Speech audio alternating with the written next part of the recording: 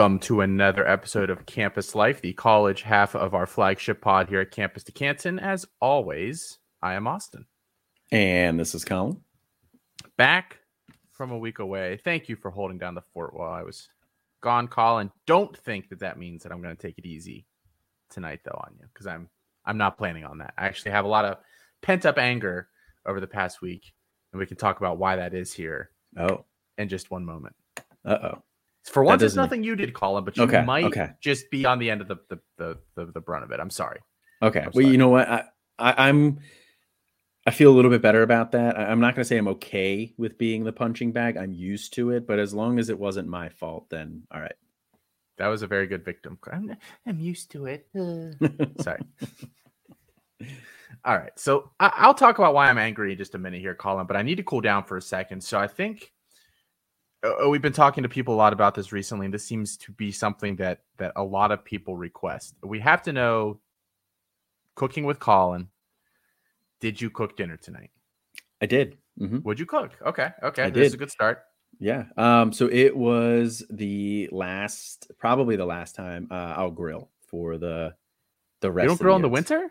Not usually. I also ran out of propane at the very end. So that kind of sucks. You're sitting there with a stick, yeah. I had to cook them on, finish cooking them on a George Foreman grill. They were I would have eaten it. It was what was it? It was medium. Beef, chicken. Oh yeah, it was. Sorry, it was burgers. Did I not say it was burgers? No, you didn't at all. I didn't say burgers. Oh, no, it was burgers. It was medium.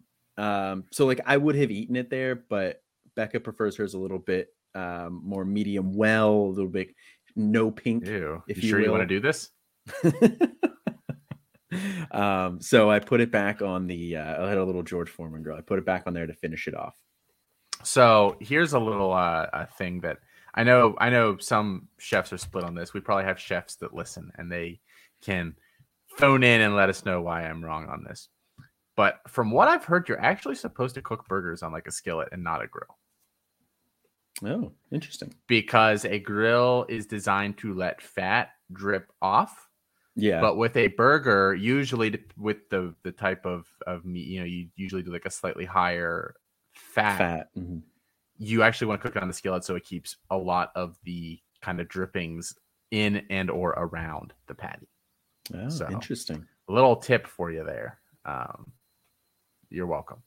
Okay. All right. Well, that is good to know. My little George Foreman grill is essentially a skillet with little grooves in it to make it give you feel better, like you actually grilled. Yeah, pretty much. Yeah. So just throwing that out there. Just throwing that out there. Okay. All right. That calmed me down a little bit here. I won't have to quite rant about what we're about to do here next. Okay. I was gone last week for personal reasons. We're not going to talk about it here today. I was gone last week. While I was away, some joker, and I think I know who it was. Okay. And this is a little directed at you, Colin, then, because I'm pretty sure it was you.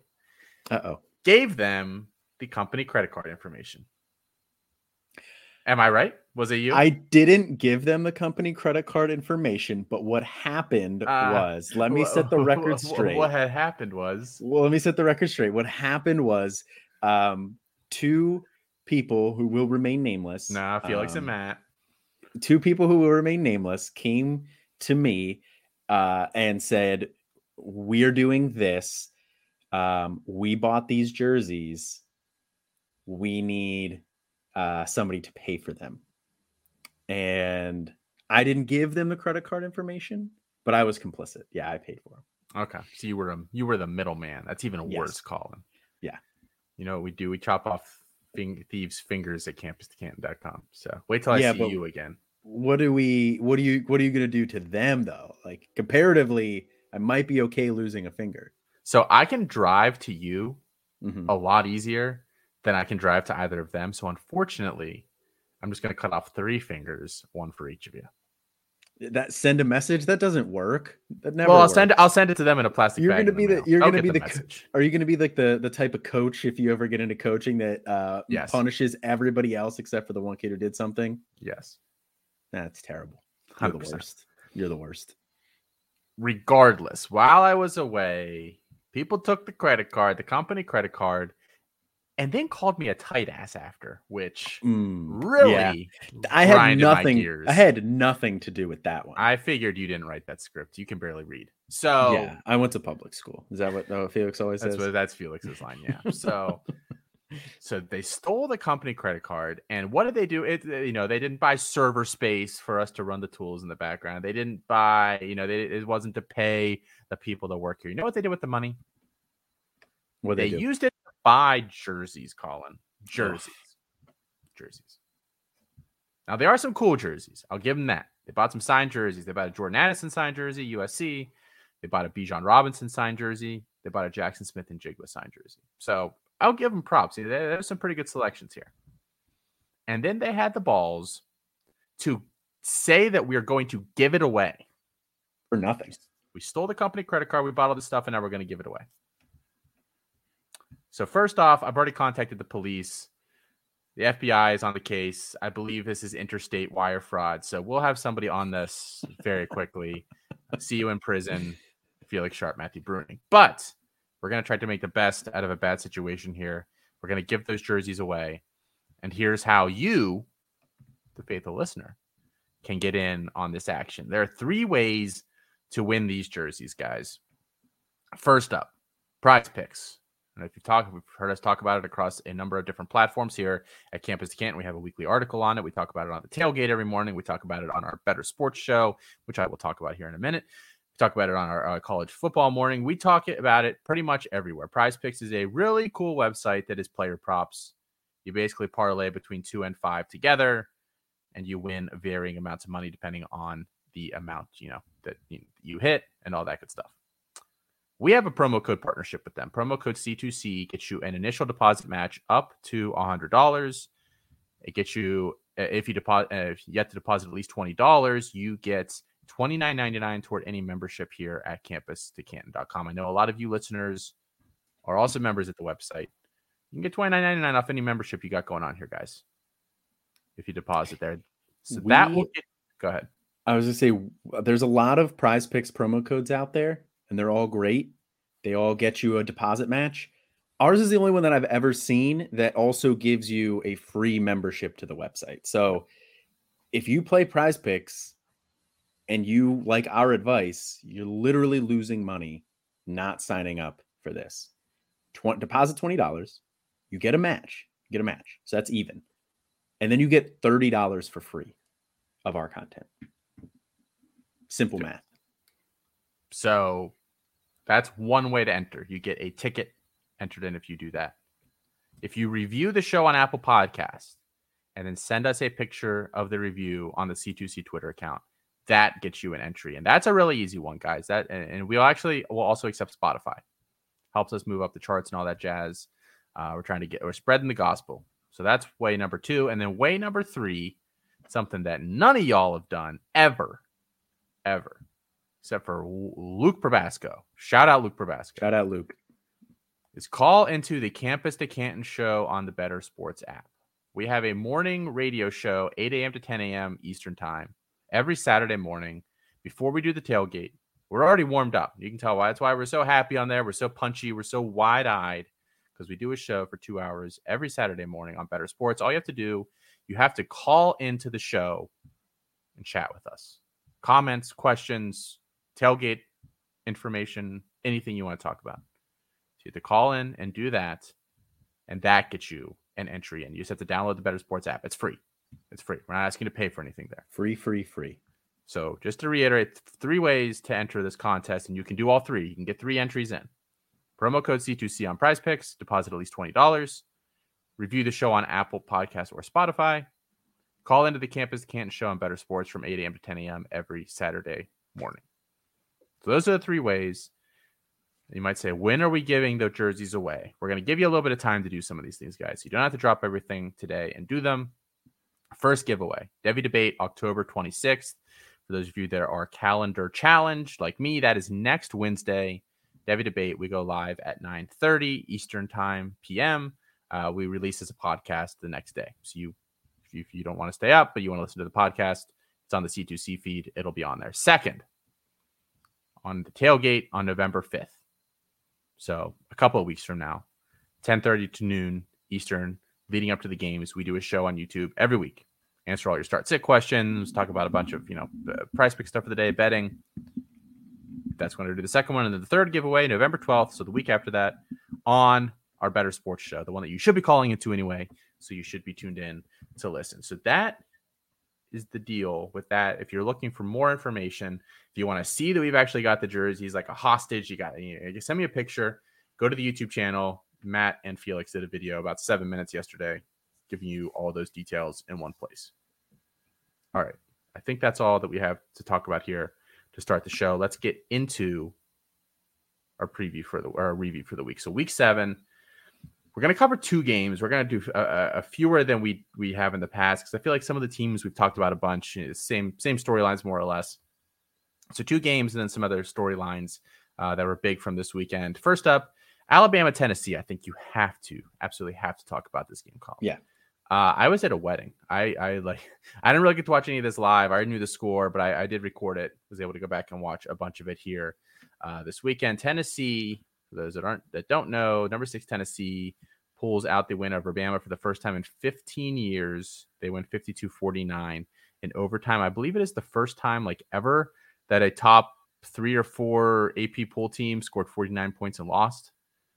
Which was a very, very interesting stat. We start with the victors. We're starting with Tennessee. Hendon Hooker had himself a game here. 21 for 30 for 385 yards, 5 touchdowns, 1 interception. Ran for 56 yards as well. He might be the Heisman favorite here now, and that's cool.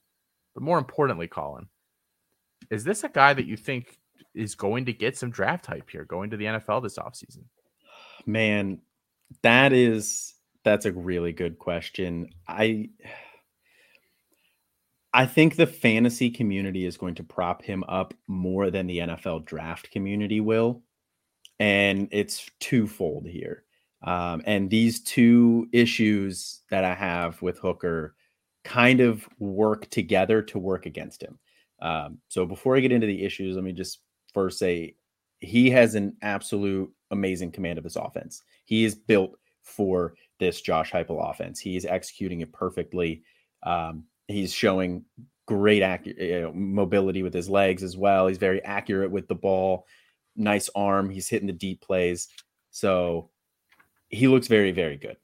My 2 problems that I have with Hendon Hooker. 1, he's going to be 25 years old by the time the draft rolls around this year. That is an old prospect. If he gets taken in the first round, he will be 30 by the time his contract is up. Now, is that exclusionary? Does that exclude him from being a good prospect? No, it doesn't. It's not good. But I think over the next couple of years here, last year, this year, next year, we're going to see some older prospects coming out. That's really going to test some of these age theories here. And that's just due to the COVID year. But being 30 by the time your rookie contract is up is not a good thing. And the second thing is the system. He comes from the Josh Heupel system here. They run wide receiver splits. They use a lot of space. It's kind of a gimmicky college offense that has yet to really translate to the NFL level. Any of the quarterbacks there, Drew Lock, probably the most notable coming from there, has not worked out. None of these other quarterbacks that come from there have really worked out either. He was at, I believe Heupel had Jarrett Stidham when he was at Baylor. Then Jarrett Stidham obviously goes to Auburn too. So not totally in that system, but another guy that didn't really work out. I don't think the NFL is going to like the system that he comes from. Is that exclusionary in and of itself either? No, it's not. Players can learn this offense in the NFL if they are given time to sit and develop. Where the issue is, a 25-year-old prospect, how much time are you going to give him to sit and develop? If you give him 2 years to sit and learn this NFL offense and really be the guy who steps in, he's 27. That's old.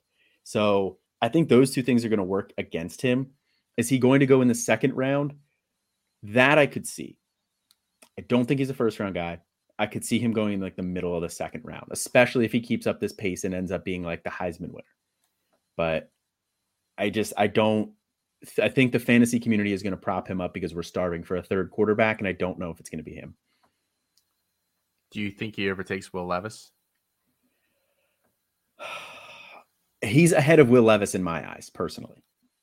But the NFL just weirdly seems to like Levis. Like everything you hear is that the NFL likes this guy. And all of these draft analysts are saying that they like Levis. The NFL likes Levis. Now, these are the same people who were hyping up Malik Willis last year. We saw how that panned out. The thing with Levis, though, is Levis actually comes from an NFL-style offense for 2 years in a row. Liam Cohen had an NFL background last year as the offensive coordinator. He's gone. Rick Scangarello, I butchered that name, is in there this year. He has an NFL pedigree, NFL background. And apparently he said he's the best. Will Levis is the best quarterback he's ever coached, which is just like ridiculous. But there's NFL connections there. He's in an NFL system. I think they're going to like him more than Hooker. So I like Hooker more. I think the NFL will like Levis. Yeah, I think it's also, you talked about the wide splits and some of these things with this offense, but it's also very much a one-read offense. Yes. Very, very much a one-read offense, which I think hurts as well. I thought I was really clever and came up with this and then realized that maybe I picked it up through one of our other shows here on C2C. Back to Debbie. Hendon Hooker is a little Jalen Hurts-ish, I think. Now, I think a lot of the downsides still apply to him that you talked about. Jalen Hurts wasn't this old, and Jalen Hurts didn't necessarily play in a one-read offense, but he did play in some offenses that made, for some coordinators that run offenses that are more pro style than this one, obviously, but still very much play to the quarterback's strengths. So I think, in terms of catching up to the NFL, he definitely wasn't there over his first couple of years. We've seen this year. Looks like maybe that he is. And I just think like that's where the NFL will value him. Like I don't think the NFL will take another really old quarterback in the first round. Like he even dwarfs Pickett by age. Yeah. He's very, very old. So I don't think he'll go in the first Brandon round. Weeden. I think the second round is probably where he'll go. I think an NFL team will take him, sit him for a year or two. He should not start right away, but I could see him going to Tampa and sitting there. I saw a mock that had him going to Tampa in the first. Interesting. Don't think they'll. Oh, no. That's not who it was. It was Cam Ward. That's what it was. That's bad too, but I digress. I could see him doing that. I think the Dolphins would actually be a really good spot for him. They need, I think it's become clear, Tua has to have a high-end backup play. I don't know what they think of Skylar Thompson. We haven't gotten to see enough of him to have any sort of opinion. Obviously, they have Teddy Two Gloves, but if you can get a super cheap guy on the second round for a few years and cut Bridgewater, maybe you're doing that. Minnesota, some of these teams that probably should have a backup. And you could supplant in the future. Seattle in the second round, have him behind Geno, develop. We'll see how long can Geno do this. I don't know. There are a lot of teams out there that I think he could go to. So moral of the story, I don't think that he's a first round draft pick, but I do think he will be a day two guy. And I think he'll be the kind of guy that gets a chance to start at some point. So whatever that's worth. The other guy I want to talk about here for Tennessee, Colin, there were a number of guys that had decent performances here. The running game, Hooker included in this, ran for 182 yards on the day. That's pretty good there. A couple touchdowns for them. But really, I want to talk about Jalen Hyatt. Hyatt really, really struggled his first couple years in college. I jokingly would tell people the joke was that I'd never heard. I don't even know Jalen Hyatt. That's not a real person. Like I did not value him as a prospect. And I still, we need to have a discussion about it. I think it's going to be really interesting. In this game, he had 6 catches, 207 yards, 5 touchdowns. He was our player of the week at Campus Canton. Huge blow up week. But this is the first week where I've ever really seen him be super effective downfield, which is really interesting. Is it unlocking something that we didn't know is there, or were they taking advantage of something that Alabama doesn't do well this year? I don't have the answer to that, but I think it's interesting. And Hyatt, he's got decent size. He's not huge or anything. He's on the Devonta Smith scale of wide receivers, 6 foot 180. I don't believe he's actually 180 pounds. But he's a very good athlete. And if he does show kind of a multifaceted game here, he's not just this kind of target reliant possession guy that he's been the first few weeks of the season, he could be an interesting NFL draft prospect. Yeah, I mean, I I think he is an interesting NFL draft prospect. The NFL values speed. I mean, we just saw Tyquan Thornton, a guy who didn't really have a ton of production in college. I mean, it was spotty at Baylor there, but he still ran a 4.2 or 4.27 or 4.3 flat or whatever it ended up being at the combine there, blazing time in the 40. And that parlayed it into second round draft capital. I mean, I don't see any reason why Jalin Hyatt can't run something similar to that. And, he's a guy that I'll talk about a little bit later, but he just did this on a big stage against a big time team. Scouts are definitely taking notice of that. Maybe. I don't know. I mean, I'll be interested. I need to watch and see. The thing about him is I don't think we'll actually know, because Cedric Tillman's going to come back here, and regardless of how big of a fanboy you are of Jalin Hyatt, Cedric Tillman is going to take the top dog spot again. I mean, when Tillman was out, he had 11 catches against Pitt in a game that went into overtime, and Cedric Tillman also had a huge game in that game. Then 5 catches. Like he was not putting up huge numbers with no Tillman. So he did roast Akron. Sorry, he roasted Akron. So, but who doesn't? Yeah, exactly. Good for him. So I actually think we talked about this in the Discord today. I actually think this could be a sell moment if you have people in your league that think that either A, he could be a huge CFF producer down the stretch, which I don't think he will be, or at least not consistently, or think he's like a top 40, 50 selection in the NFL draft, which I also do not think. So if you can get either of those kind of prices for him, I think that's the point at which I'm selling. Otherwise, I'm fine holding. And if you can get him for a lot cheaper than that, then sure, why not? But I doubt you can at this point. Like, that's just not going to happen. Yeah, I mean, I think at worst case scenario, you hang on to him and you get some boom weeks, especially if Tillman doesn't come back this week. He could have another huge week. They play UT Martin. I was gonna say maybe they actually don't bring Tillman back this week, because then they have a pretty tough stretch after that. They might rest like one more week, even though it sounded like he was getting closer. Yeah. So yeah, I definitely think he was getting closer. I think if they absolutely needed him this week, maybe they could put him out there. I don't know, but it's UT Martin, so it's not like they actually really need him. They could give him one more week, so we could see another big blow up from Jalin Hyatt. But I wouldn't get too cute with it. I would shop him around this week, because I think he is, he's going to get some draft buzz eventually there. But like you were saying, I think he's pretty limited as a player overall. So, we'll see how that'll end up there. And Tillman will be back. So the CFF production, you're not going to see that again. Let's pivot to the other side of this game here, Colin. Alabama, our loser here on the day. I think that, we don't need to talk that much about this game as a whole, and Alabama losing. Like, is Alabama done? Whatever. But I do think there's some interesting things to look at from this game. The biggest one, I think, is the Jahmyr Gibbs and his touch distribution within this backfield. They were rotating these guys really heavily at the beginning of the year. Remember, Jace McClellan got a ton of carries the first couple games of the year. They were really only using Gibbs as a receiver, and everyone, I don't know, Saban had to have said something to Bob. There's no, I feel like that's exactly what happened. But Gibbs has taken over this backfield completely. In this one, the team ran the ball 31 times. Bryce Young ran at 4. Jahmyr Gibbs ran at 24. So you can do the math. Their backs got 3 carries in this one. Jahmyr Gibbs got 24 for 103 yards, and he punched in 3 touchdowns. He's been amazing over the past couple of games.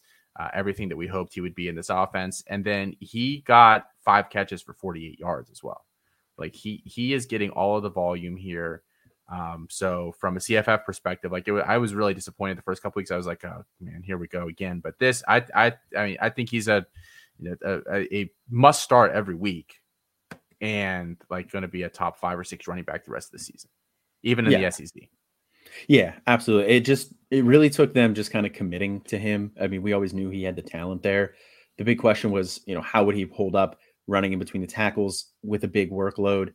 We're seeing that. We're seeing him still be very effective with that, being able to handle 20 carries a game, running in between the tackles. He's checking off every box that you're looking for, especially in terms of the draft. And he's still my RB2 in that class. But now the added CFF production too is just a little nice cherry on top there. I mean, we saw some production at Georgia Tech, but it was so spotty and inconsistent because he went as that offense went, and that offense would also fall off the face of the earth sometimes.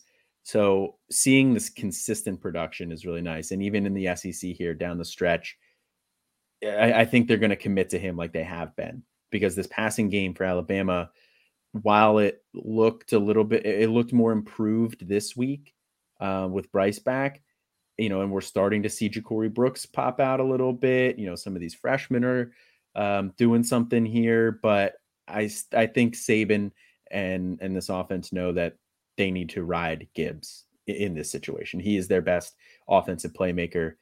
So I'm expecting this production to continue down the stretch. Yeah, I mean, they don't have the receiver help. I think that's pretty apparent here. So yes, I agree with you completely. I think the offense necessitated it, and his play has just been heads and shoulders better above. I mean, he's he's just explosive. Like, you just put him get him in a little bit of space. You don't even really have to scheme him into space.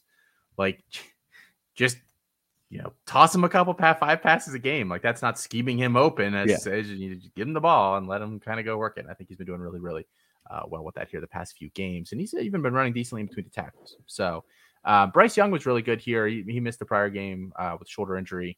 455 yards in this one, 2 touchdowns, very even target distribution, reception distribution. But I mean, he looked good in his return. I was a little worried about the shoulder. But a really good performance for him. I mean, I don't know what else we say about Bryce Young at this point. We know. And I mean, I think the one thing you can say about him is, yes, they lost this game there, but it wasn't for anything he did. He looked good this game. He's just a gamer. He just shines bright when the lights are on. And I think the NFL is going to really like this guy.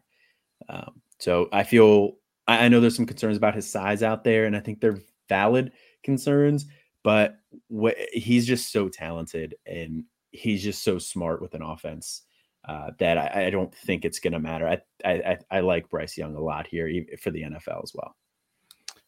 Last point here. It's really encouraging. These freshman receivers at Bama are starting to earn roles. They're not the leading guy necessarily, although in some circumstances they are. Kobe Prentice had 9 catches in this game. He only had 66 yards. Like, I still think he's the kind of guy that's going to rely a lot on volume. I don't think that he's an amazing player. I think if you sold him at the beginning of the year and got a decent amount back for Prentice, I think you did okay. I think he's a fine player. I think he'll play there at Bama for a few years, but I don't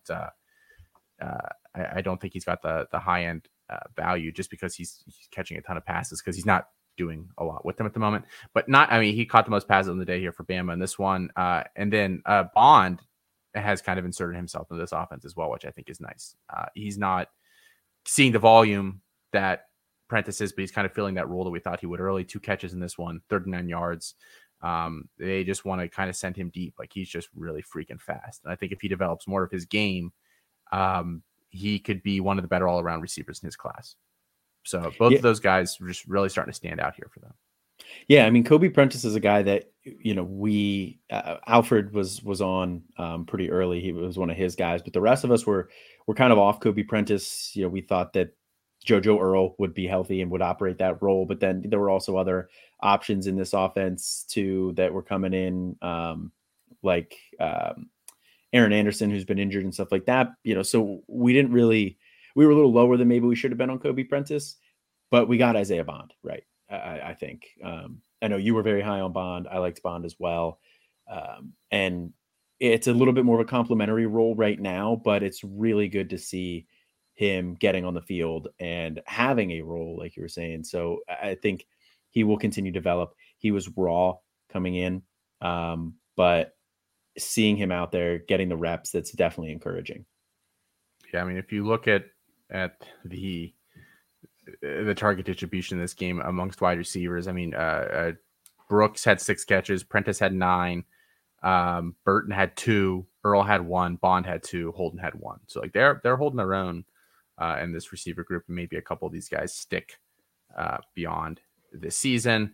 TCU Oklahoma State's the other one I wanted to talk about here, Colin, for a couple of reasons. TCU, we talked previously about Quentin Johnston and his struggles, and then last week he had a really, really nice week. This week followed it up, 8 catches, 180 yards, and a touchdown. Looked dangerous after the catch. Kind of the Johnston that we want to see. Johnston that's locked in. Johnston that's winning at the line of scrimmage. Johnston that's making guys miss in the open field. Johnston that's just, more than just the go deep and try to jump up and catch a guy. Maybe this offensive staff is going to try to just get him open different ways now. I'd be interested to see exactly what happens there. But I mean, good for QJ. He still might be a buy. I don't know. Yeah, people really soured on him earlier, and I definitely dropped him in my rankings. He dropped like 5 spots for me. Yeah. Overall. He was still top 10 in this class. I think he was still top 7 in this class for me, but there were a couple of guys that had jumped. Oh, he was like top. I think he moved from 2 to 4 or 3 to 4 from here. So you didn't move that far. What, you dropped him close to like you had to go? He's still in the top 10 of my class. I don't have my rankings up here in front of me. Hang on, let me. All right. Well, now you're gonna give me crap here. Now I'm going to give you crap. Yeah, I'm going to give you crap. That's a terrible take. I moved Addison ahead of him. I moved Downs ahead of him. And he had fallen behind Tillman. He'll jump back up over Tillman. That's bad. Sorry. So which one's bad? Continue. The Tillman one? Tillman. That's bad. Yeah.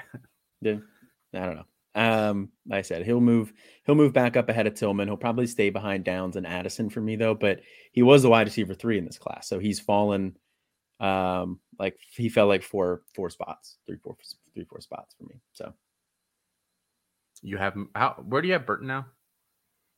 He's not even on the screen right now. Hang on, I got to scroll. Okay. He plummeted because he is doing absolutely nothing. He is behind Jalen Cropper. Ouch. What an insult. Yeah, he's 2 spots ahead. He's just behind Jalen Cropper, just ahead of Tavion Robinson and Elijah Badger. It's a very interesting tier. We're going to talk about that at some point. Not saying it's wrong. That's just a very interesting group of players. Well, that's okay. Yeah, that's for C2C too. So, I mean, I think he still has some Debbie potential. I like your Marquez Valdez Scantling kind of a comparison there. Sure. So I like that. So I think he'll have a role in the NFL, but will it ever be fantasy relevant? Probably not. Yeah. So I mean, yeah, Johnston, big day. I don't know. You have anything? I mean, I'm hoping that this kind of is the staff there has kind of realized, we just need to get the ball to Johnston. Like TCU's undefeated, but they've had 2 tough games the past 2 weeks, and they've really won on his back. So, yeah, I mean, he's being what we thought he was going to be. We've beaten this Quentin Johnston topic to death on both sides of it. But coming into the year, we kind of thought he was going to be the lead wide receiver in this room. He wasn't. They were spreading the ball out a ton. We thought, maybe that's just kind of Sonny Dykes' offense. Maybe he just doesn't really feature one guy, and that was a little bit more of a Rhett Lashley influence. Now we're swinging back the other way here. Honestly, this is like the big pirate ship at the amusement park that just swings back and forth. I hate back that and ride. Forth. Yeah, me too. When it's Quentin Johnston. I don't ever get sick on rides. Like I can ride whatever roller coaster, do whatever. That fucking pirate ship gets me every time. What about the salt and pepper shakers? I love the salt and pepper shakers. I don't know what it is about the pirate ship. Okay. I have no idea. It's like it looks like it's pretty innocuous, but it gets I don't know. I don't get seasick. I don't understand. Like, I don't understand what the connection is, but I guess a boat doesn't go like front and back like that either. So yeah, no, it shouldn't. If it is, there's a problem. Yeah, I've seen Deadliest Catch. I think it does on there, but I'm not doing that. And they canceled crab season this year anyway. So Kendry Miller, the other talking point here. And it's just another one of those where I don't know if I have much to say about him, but another really solid performance, 22 carries, 104 yards, and 2 touchdowns for him. I'm just more and more interested to see if he comes out this year. I'm wondering what the NFL will say to him in terms of, does he get a draft grade? Because he's got the size. He's listed at like 220 pounds or something like that, I believe. He's 6 foot. He's going to test fine. Like, he'll be a 4.45 to 4.5 guy, I think. Like, not overly fast, but certainly not slow either. I think he'll do all those things well, and he can catch passes. So I'm interested to see what the NFL thinks of him. I actually think the NFL might like him more than Izzy Abanikanda. Interesting. Abanikanda is a very one-cut runner. They're right next to each other in my rankings. They're like right beside each other for me too. I like Izzy, but I think he's very specific type of back. He needs to be one cut north south, maybe a lot of stretch type stuff. That's kind of offense you need to put him in. I think Kendry can kind of run in I think he's not scheme dependent at all. Like, I think he can go wherever, and you can kind of get him to fill in whatever you need. He'd be great. Kareem Hunt leaves the Browns this year. Go there and back up. Our guy Jerome Ford's there though. They haven't given Ford any run. I don't even know if they like him or not. Maybe they're just letting him sit a year. I don't. Chubb's also been getting a lot more work than I thought he would. I really think he could go pretty much anywhere. So, that's I think what sets him possibly apart. And I'll have to look at my rankings and think about that. It might just be one where you don't really know until the draft happens, and if you have the wrong one, then sorry. But yeah. And I mean, I mentioned it on Better Sports this week when I was on. Definitely check that one out there, by the way. If you do subscribe to them, it was my one and possibly only performance or appearance on. It definitely was the only one. Colin gonna get our show taken away from us talking about the Amish mafia and saying that some Amish lady bet all of her butter on. Just terrible. Anyway, on there I was talking about this running back can get day 2 draft capital, and that's been kind of a running joke here. But 6 running backs last year get day 2 draft capital. It was a pretty weak class. I think 8 to 10 could get it this year.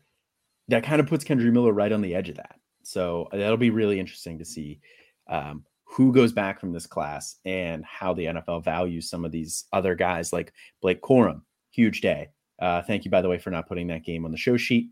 Blake Corum, huge day. And that's the only game I got to watch the majority of on Saturday. I feel bad for you. I was at a bar after the wedding, and I was in Philly for this wedding. We went to this bar. It had 18 to 20 TVs in it. Let's say 20. 19 of them had the Phillies game on. One of them had Penn State, Michigan. I was like, can we put one of these on Iowa State, Texas? Like, these, no. These people don't need 19 of the 20 TVs in the Phillies game. But you don't ask to change a TV in a Phillies sports bar from a Phillies game in a playoff game. That would not have ended well. When did you? They hadn't been in the playoffs in 11 years. You never lived there when the Phillies were in the playoffs. You have no idea. Don't ask to change a TV in a Philly sports bar. You have no idea. Yeah, I hate Philly sports so freaking much. Oklahoma State. I listened to the show last week with Felix on. Felix did an adequate job filling in my absence. But he nailed it with Dominic Richardson. Richardson is getting the volume that we prefer out of this backfield, and he's going to continue. I don't think that's going to change at all. But been very disappointing from an efficiency perspective, and he was disappointing in this one too. 22 carries, 72 yards. He gets the touchdown, so that kind of helps it out. And then he had 3 catches in this one for 79 yards. He does not usually do that in the receiving game. I actually don't know what went on there, but I don't think we're going to see that from week to week. But like, he has not been the like hot, super high floor guy with the potential 40-point game that we thought we were getting which is what usually this Oklahoma State running back is. He's been very disappointing. So I have a lot of him. I have I was relying a lot on like some combination of him, Nathaniel Peake, Christopher Brooks, Jordan Mims in a lot of leagues. And I got some running back situations not looking so great here as the bye weeks roll through. Yeah. A lot of Nathaniel Peake, a lot of Christopher Brooks for me. I do have him in a couple Dominic Richardson in a couple places though, and like you said, just not efficient at all. I mean, he's usable for fantasy just given the volume, but I'll be really interested to see if they give Ollie Gordon a real shot at this at any point, because he's a guy that we both liked coming in. We like the situation as well. So maybe if they give him some run, maybe he can end up actually being, the Oklahoma State running back that we expect for fantasy. So it'd be something to keep an eye on going forward. His games before this, 2 catches for 24 yards, 4 for 18, 2 for 39, and 5 for 44. Like, he's not lighting up the stat sheet here as a receiver. So it's been kind of a bummer there from him. Let's hit on some other quick news items here, Colin, and then we will move forward. Shout out to some of the top performers of the week. Dalton Kincaid had himself a huge day at tight end there, 16, 234, and 1. He was getting some draft buzz in the offseason. He could be a guy that goes in the 4th-ish round, and he's going to be the guy there at Utah. The bummer is that they refuse to pass it like this every week. They decided they had to beat USC. But if they would, I think we would see a lot more stat lines. We would see, what's his name from Colorado State last year that got drafted by the Cardinals? Trey McBride. We would see a lot of Trey McBride stat lines if they would do that, but they refuse to. At quarterback, the forgotten man because he played on Thursday, John Reese Plumlee. Friday. Friday. Had himself a day, 7 total touchdowns, 373 and 4 through the air, 37 and 3 on the ground. UCF put a hurting on Temple. Trey Palmer, your guy, Colin, 7 catches, 237 yards, 2 touchdowns. It's a shame that Jalen Hyatt had the game that he did, because we would all be talking about Trey Palmer here early this week. But alas, he actually had like 50 yards and a touchdown on the ground too, I believe. He had a very, very nice day. And then Marion Luke, so we're going to talk about here in a little bit, filling in at CMU for Lou Nichols, 160 carries, 160 rush yards, 2 touchdowns, and then 4 catches, 71 yards, touchdown through the air. So big weeks for those guys. Yeah.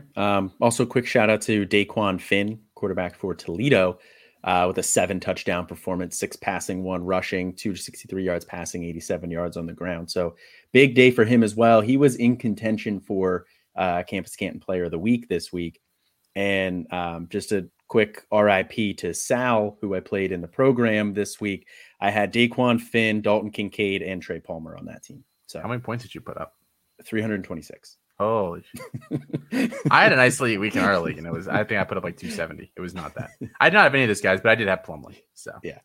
So it was. I had some other guys, nice performances, but those 3. It's tough. It's tough. Yeah, that would have beaten most teams this past week. I want to talk about the dual running backs for Ole Miss here for a second. We talked about them a little bit here this year, but very even performances from the both of them. Still splitting this backfield, contrary to what people will tell you. Judkins is running away with his team. Well, then how come Judkins had 25 for 139 and 2, and Zach Evans had 21 for 136 and 1? Riddle me that, Colin. They're still splitting these guys basically 50-50.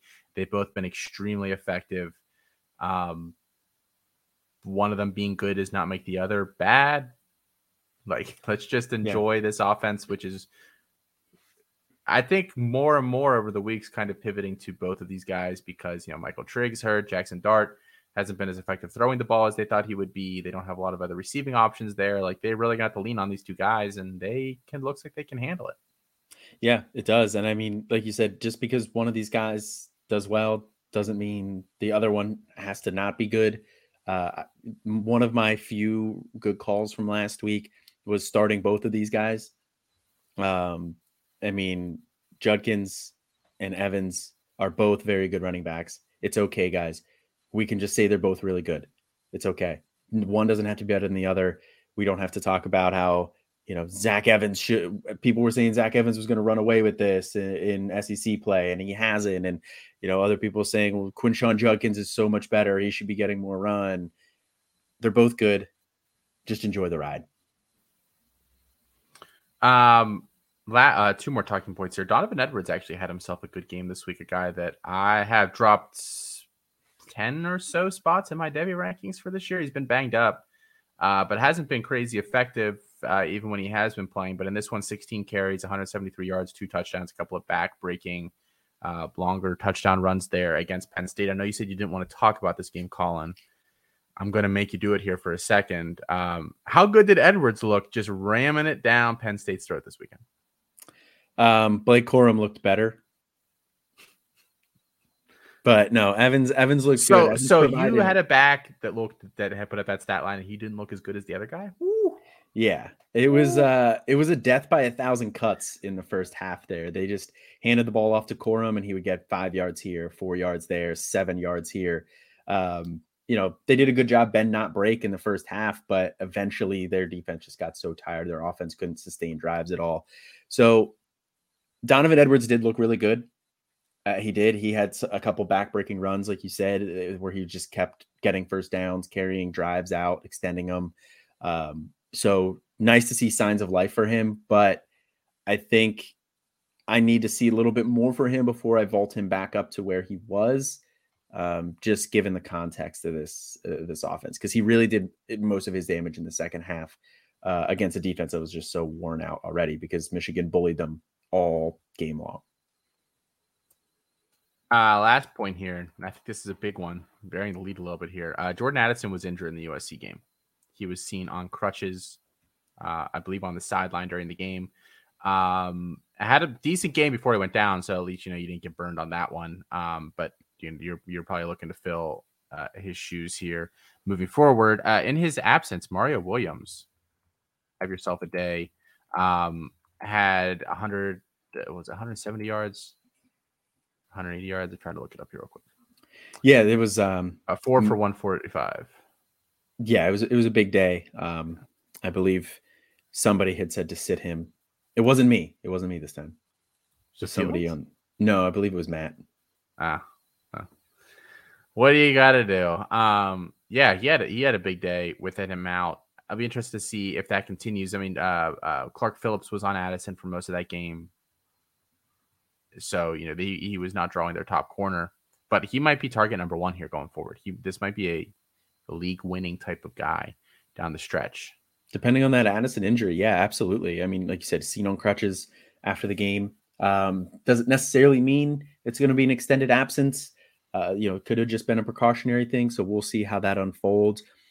I don't know this for a fact, and I know that Nate will message me in our Slack afterwards, but I believe Lincoln Riley is a guy who's a little more dodgy with his injury news. Yes, so we may not know the extent of this injury for a little while. It may just be like he's close, he's day to day. We'll see when he gets back out there, kind of a thing, over and over and over again. But Mario Williams is going to be a stud for fantasy here while Addison is out. All right, so let's move on here, Colin. This podcast, before we hop into Stock Up, Stock Down, is a part of the Fantasy Points Media Group, along with a ton of other great podcasts, including the True North Fantasy Podcast, Play to Win, Dynasty Happy Hour, Injury Prone Podcast with Dr. Evan Porras, Dynasty Vipers, Smoke Show Triple Play, the FFB Familia Podcast, Preferred Lines Podcast, the Fantasy Points Podcast. They do a ton of other podcasts. We got Full Tilt on there now. They were just welcomed in, so welcome to the group, Full Tilt. Welcome. And then they do a ton of other shows throughout the week as well via YouTube and other streams. So you can check all of these out on one place at Fantasy Points Live, or you can check out the weekly Friday drop that recaps the week in the Fantasy Points Media Group. Promo code Campus22 gets you 10% off if you're headed over toward Fantasy Points. So if you're doing that, check it out. Campus22, 10% off. Stock up, stock down here, Colin. This can be CFF, it can be C2C, it can be Devy. You know how this works. I know how this works. The people knows how this works by now. Who do you like stock up based on this week? First guy I have here is a guy that we had talked about already a little bit earlier, but he's my guy, so I'm going to talk about him again. Trey Palmer. He massive game this week, but he's just been steady Eddie, Mr. Consistent all year this year. He leads the country in receiving yards, 781. 10th in the country in scrimmage yards, 849. So, he's getting used in a couple of different ways here. And it's on a team that lost their head coach already very early in the season. The team's kind of in shambles, but he's still good.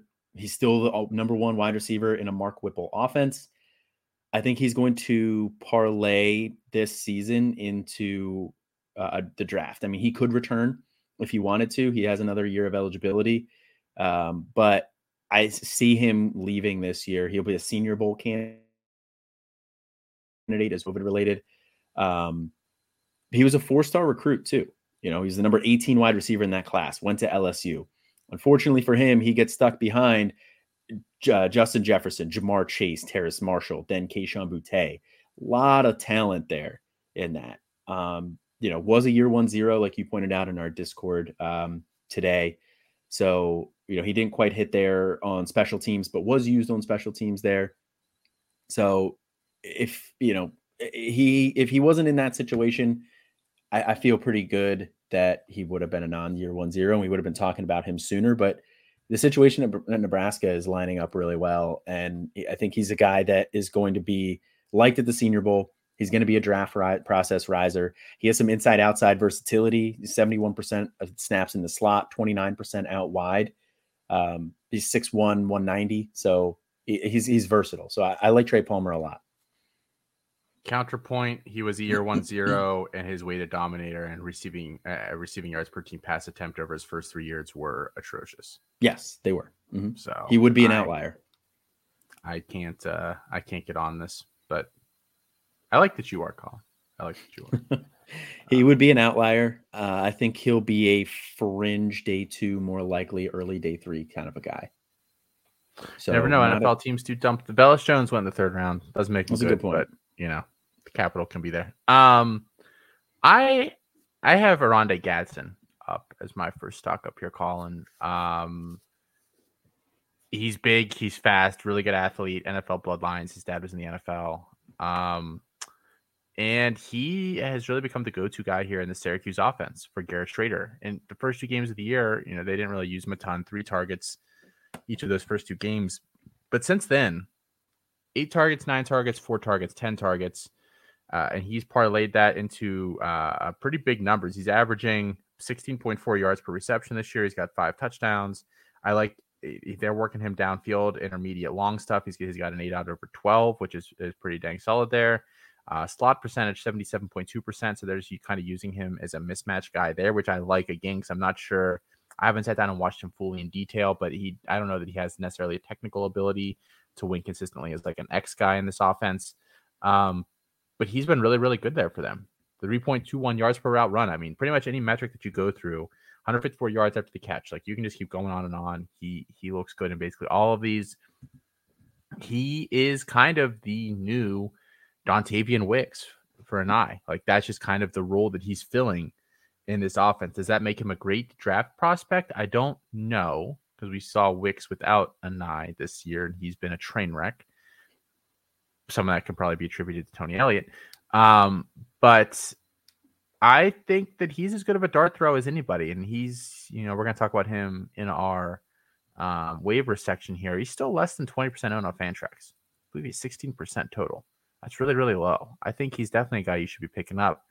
Because I think Shrader looks better this year passing the ball, and he's his main weapon.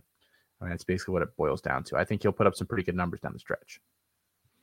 Yeah, I think so too. I mean, I had been trying to figure out who the wide receiver 1 was going to be in the Syracuse offense all offseason. I ended up with a stupid amount of Courtney Jackson late in drafts because it seemed seemed like he was going to be the guy. Like, I would take him in rounds 40 to 45, somewhere in that range. And it's Oronde Gadsden. And he, like you said, I think he's going to play that Dontavian Wicks role. It's going to be a good role for fantasy. We'll see what it ends up being for the NFL, but he is now a guy that should be on all fantasy radars here after this past couple performances. And we'll talk about him in a little bit, but he was also mentioned on a previous show as a watch list guy, and he has now graduated. Yay. They grow up so fast. They really do. My next stock up here. So I put somebody on the sheet, but we already talked about Jalen Hyatt. So I'm going to flip it here. Puka Nacua is a guy who's stock up here after this week. Battling injuries here all year so far. I mean, he had a nice performance week 1, and he's been hurt off and on. Seems like he's back fully healthy this week because he got a full workload here. 12 targets, 8 catches, 141 yards, and a touchdown. 6 carries, 20 yards, and 2 touchdowns. He actually has 4 rushing touchdowns on the year, which is kind of surprising. But they're using him in a couple of different ways here. Will an NFL team ever use him that way? No, probably not. But as long as he's back fully healthy here and they're using him like this, he's going to be a guy that'll be a fantasy asset down the stretch for you in this BYU offense that, you know, their schedule is interesting the rest of the way. They get Boise State. That's going to be tough. But they get Liberty, ECU, Dixie State or Dixon. I'm not even sure what that one is. That's an FCS school. And then Stanford. So fairly soft down the stretch there. Like I say, I think you're going to be able to use him. He was also a guy who had a pretty high draft recruiting pedigree too. 4-star guy, number 22 wide receiver in that class, goes to Washington, gets a little bit of action early on. There's some issues going on with him and that coaching staff, which now it sounds like kind of just the issue more with the coaching staff than maybe with him. And he's been playing well at BYU when he's been healthy. So big stock up from him this week. And, you know, CFF value moving forward. If you get anything Devy value, cherry on top. I have Tet McMillan as my other stock up here, Colin. And this is for this week, but I think this has been growing over the past few weeks. And I think it deserves mention here on the show. You know, I still am not super bullish on him and his NFL prospects. I know some people are. I don't think he's a bad player or anything. He could be a D2 guy. I just don't necessarily always love these tall guys that maybe struggle to separate at times. But Tet McMillan has been really, really good for Arizona this year. He's basically him and Cowling. I have a hard time calling them a 1A and 1B because Cowling has been so productive. But realistically, from a target perspective, I mean, he's been up there. He had 2 targets in week 3 against North Dakota State. But every week other than that, he's had at least 6 targets. He had 8 against San Diego State, 12 against Mississippi State, 6 against Cal, 10 against Colorado, 7 against Oregon, and now 9 this past week here against Washington. And he's turning those targets into something. 28 catches on the year, 470 yards, and 6 touchdowns. 2 of those came this past game against Washington, where he put up 7 for 132 and 2. He's basically he's switching between slot and the boundary, which I think is interesting. I wouldn't necessarily have pegged him to be a big slot bully early in his career here, but he has been doing that. And his ADOT, he's been working downfield pretty dang far. His ADOT 16.6 right now. So that's the role they've got him in. I think there is a chance, and people talked about this during the the process of him being a prospect, that he could develop into like a Drake London type profile. You know, he's a dual sport guy, volleyball, not basketball, but focusing on something else other than football for part of the year, which gives him a unique athletic profile. London kind of started out as a deep guy and then kind of learned to work short intermediate stuff. I'm interested to see if Tet McMillan can make that same exact transition. And I think it's a hard one to make, so I wouldn't feel, I'm not going to sit here and say he's going to do it, but I think there's a better chance than I thought that he would early this year.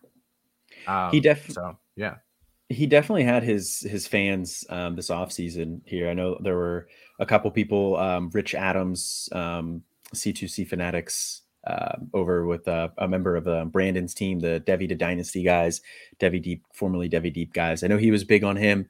There were a number of other people who were as well. And I was a little bit lower on him. He was very raw, getting on the field early was never really a big question, given that his recruiting pedigree and that he was at Arizona. So it's nice to see him taking advantage of that opportunity. I'm still in wait and see mode in terms of Devi aspect. There's definitely a ceiling there, but is he, one of those like high ceiling guys who just never really hits it? I don't really know yet. I'll have to dig into his tape more this offseason and figure that out a little bit more, because I was lower on him as well. So nice to see him doing well. Nice to see his stock up there.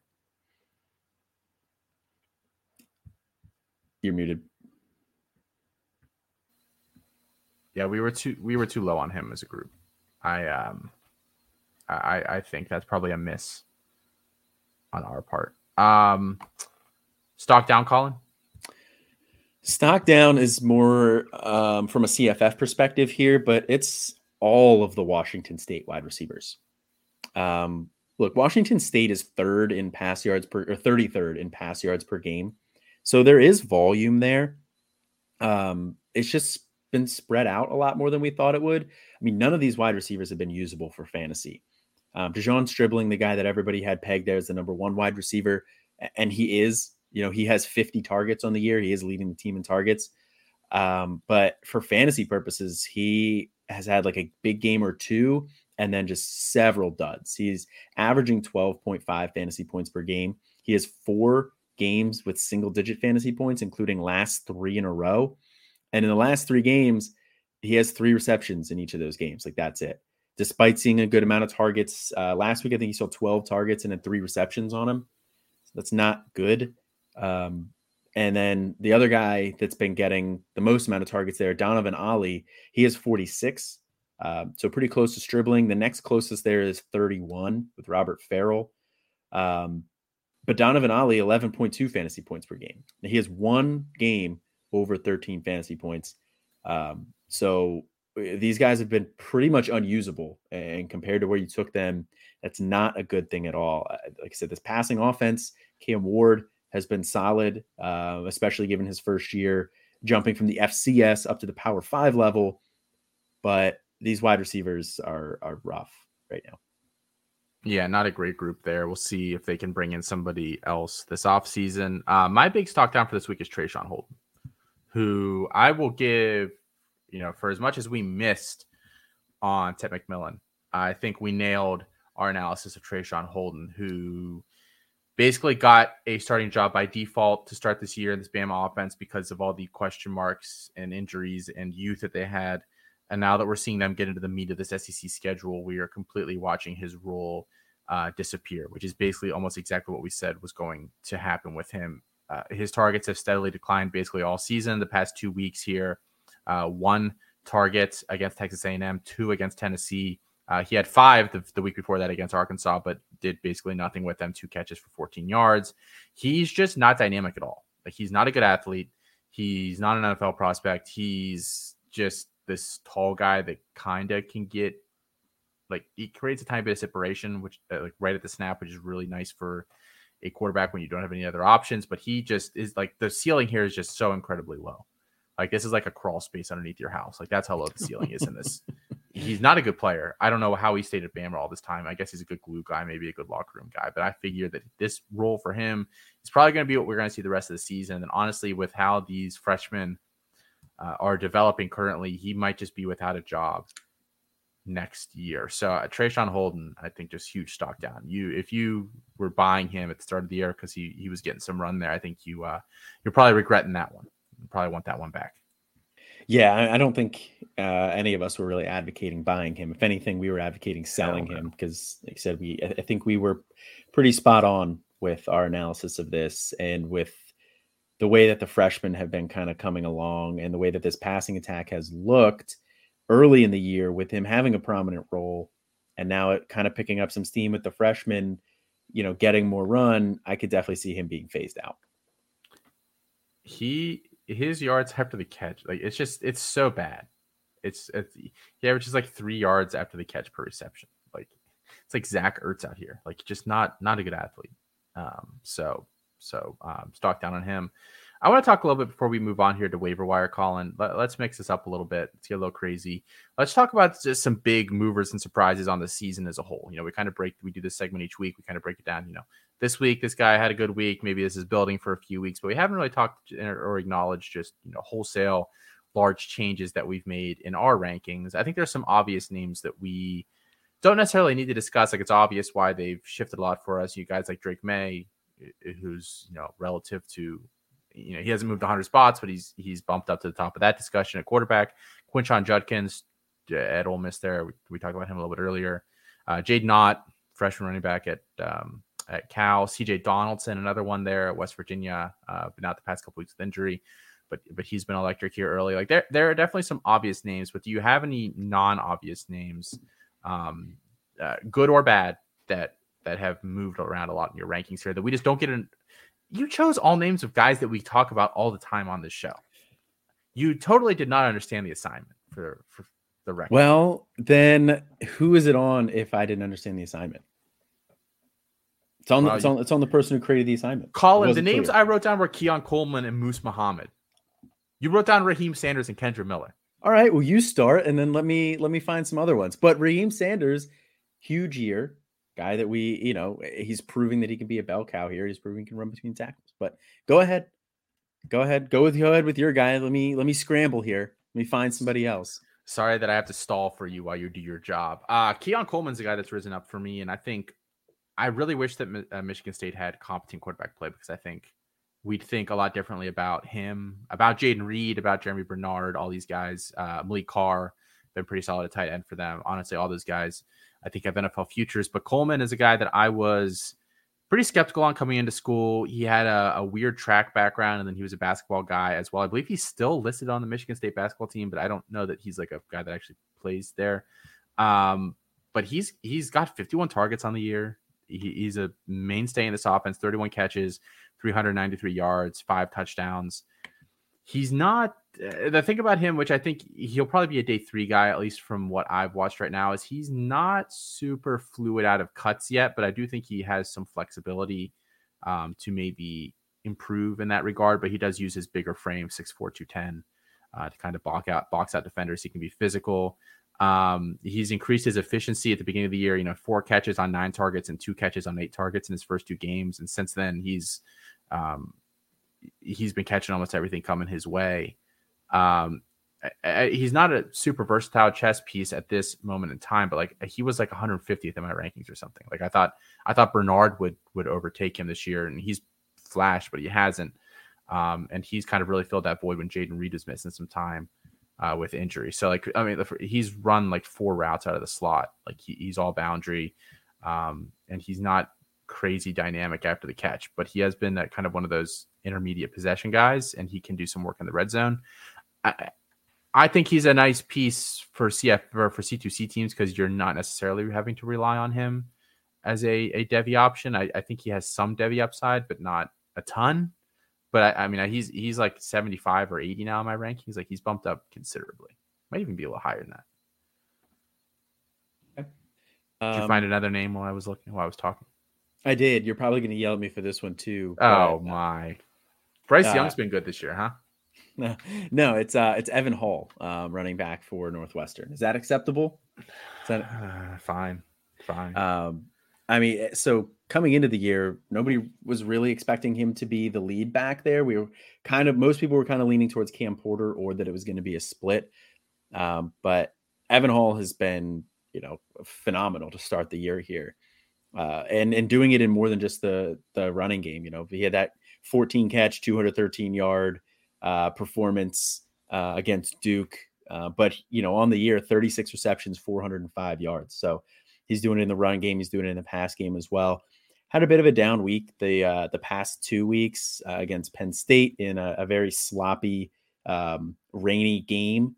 And then against Wisconsin last week. But Wisconsin, if there's one thing that they do well, it's run defense. So, they're kind of excusable performances there than the last 2. It'll be interesting to see how he does down the stretch here, because he'll get some more difficult games coming up there as well. He'll get Minnesota. Illinois has been very good. So I think we'll see him tested time and again here. But he's got good size, 5'11", 210 pounds. Got some receiving game work there. He's a guy that wasn't even on my Devy radar really at all, despite Noah Hills mentioning him before. I just never really thought he was going to be much of a Devy asset, and he has definitely risen the C2C and Devy rankings. I put Moose Muhammad as my other guy here, who is the son of Musha Muhammad. If anybody remembers him, he was on that Carolina Panthers Super Bowl team, not the Cam Newton one, the one before that with Jake Delhomme and Steve Smith and He Hate Me. And that was a really fun team. For those too young to remember, lost to the Patriots in a very close Super Bowl. Another one of those last minute kick type deals that they specialized in there when Tom Brady was there. This is his son, who's Muhammad III. He's a Texas A&M wide receiver. I had pretty much left him for dead. I kind of liked him coming out, but he just really hadn't done anything the first couple of years. They don't have a track record of developing wide receivers. We've kind of beat that horse to death on this show. And then, bringing in all these guys over the past couple of years, DeMoss, he didn't stick there, but it's, a guy that's way higher rated, that a big athletic profile, and then Evan Stewart and Chris Marshall this year and some other guys. Like, it just didn't look like it was ever really going to happen there for him, but it took an injury to Aeneas Smith. Like, let's not bury that either. Like, he wasn't starting without him there, but once Smith went down, they had to plug somebody else in, and Muhammad has kind of been that guy. Like, Stewart's been productive, he's been good, but Muhammad, with 2 weeks with Smith out, 9 targets, 6 catches, 119 yards, and a touchdown against Mississippi State. Then against Bama, he had 8 targets, he had 6 catches, 70 yards, and a touchdown.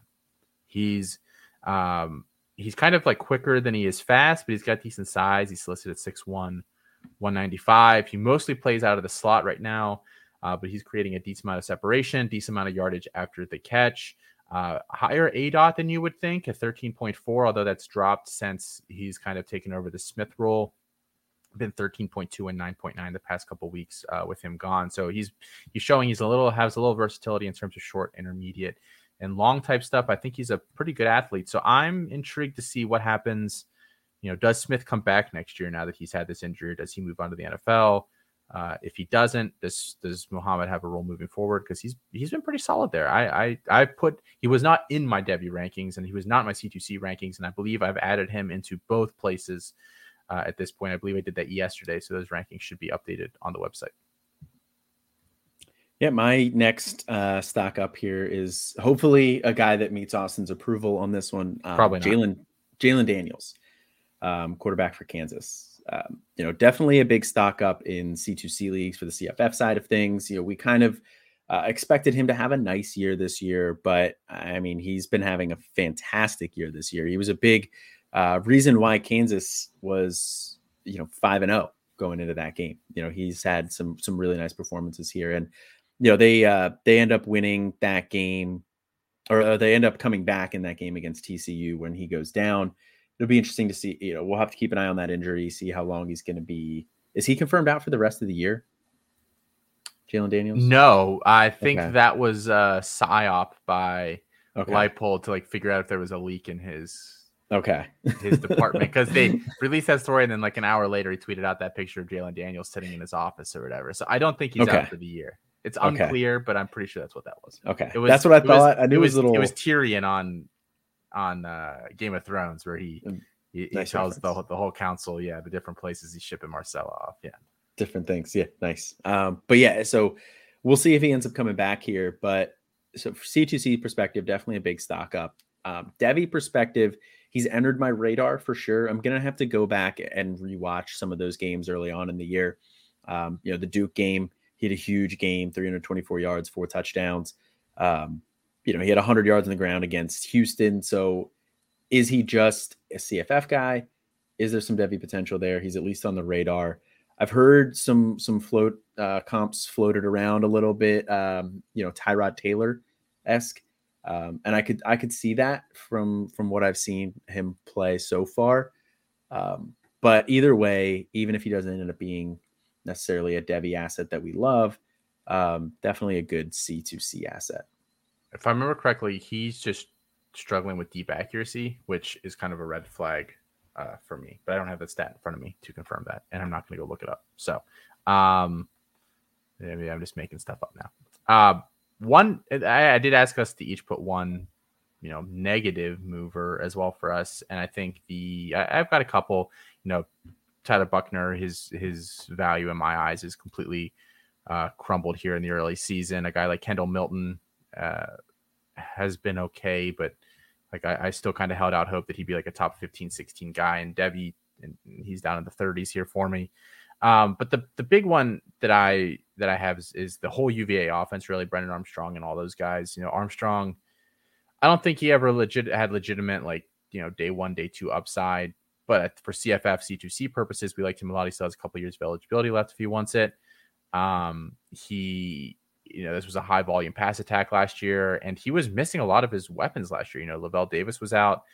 Kemp and Thompson, I believe, both missed some time. So they had the quad. I don't know what the group all back. Yeah, it's like the duo, the trio, I don't know. Quartet. Duh. Thank you. I definitely don't feel dumb at all. You shouldn't. LOL. But they've been so bad. I think a lot of it, like Tony Elliott's totally nuked. Like he is. I've never seen somebody fail upwards like he has, like ever. I've also never been in the military. I've heard that's a thing there. So maybe I'm not the most qualified to talk about this, but I've never seen somebody fail upward like he has. Like he was garbage at Clemson and then somehow got this head coaching job where he's been garbage here. But even if like these guys, like he shouldn't be bad enough to just totally kill this group of guys, even with the poor offensive line play. So I think they've been a big disappointment for me. A guy like Dontavian Wicks, some people were hyping up as maybe like a round 3 draft pick. I don't think he gets anywhere near that at this point. Keaton Thompson was considered, could he be a Debo-ish kind of guy? I don't think so.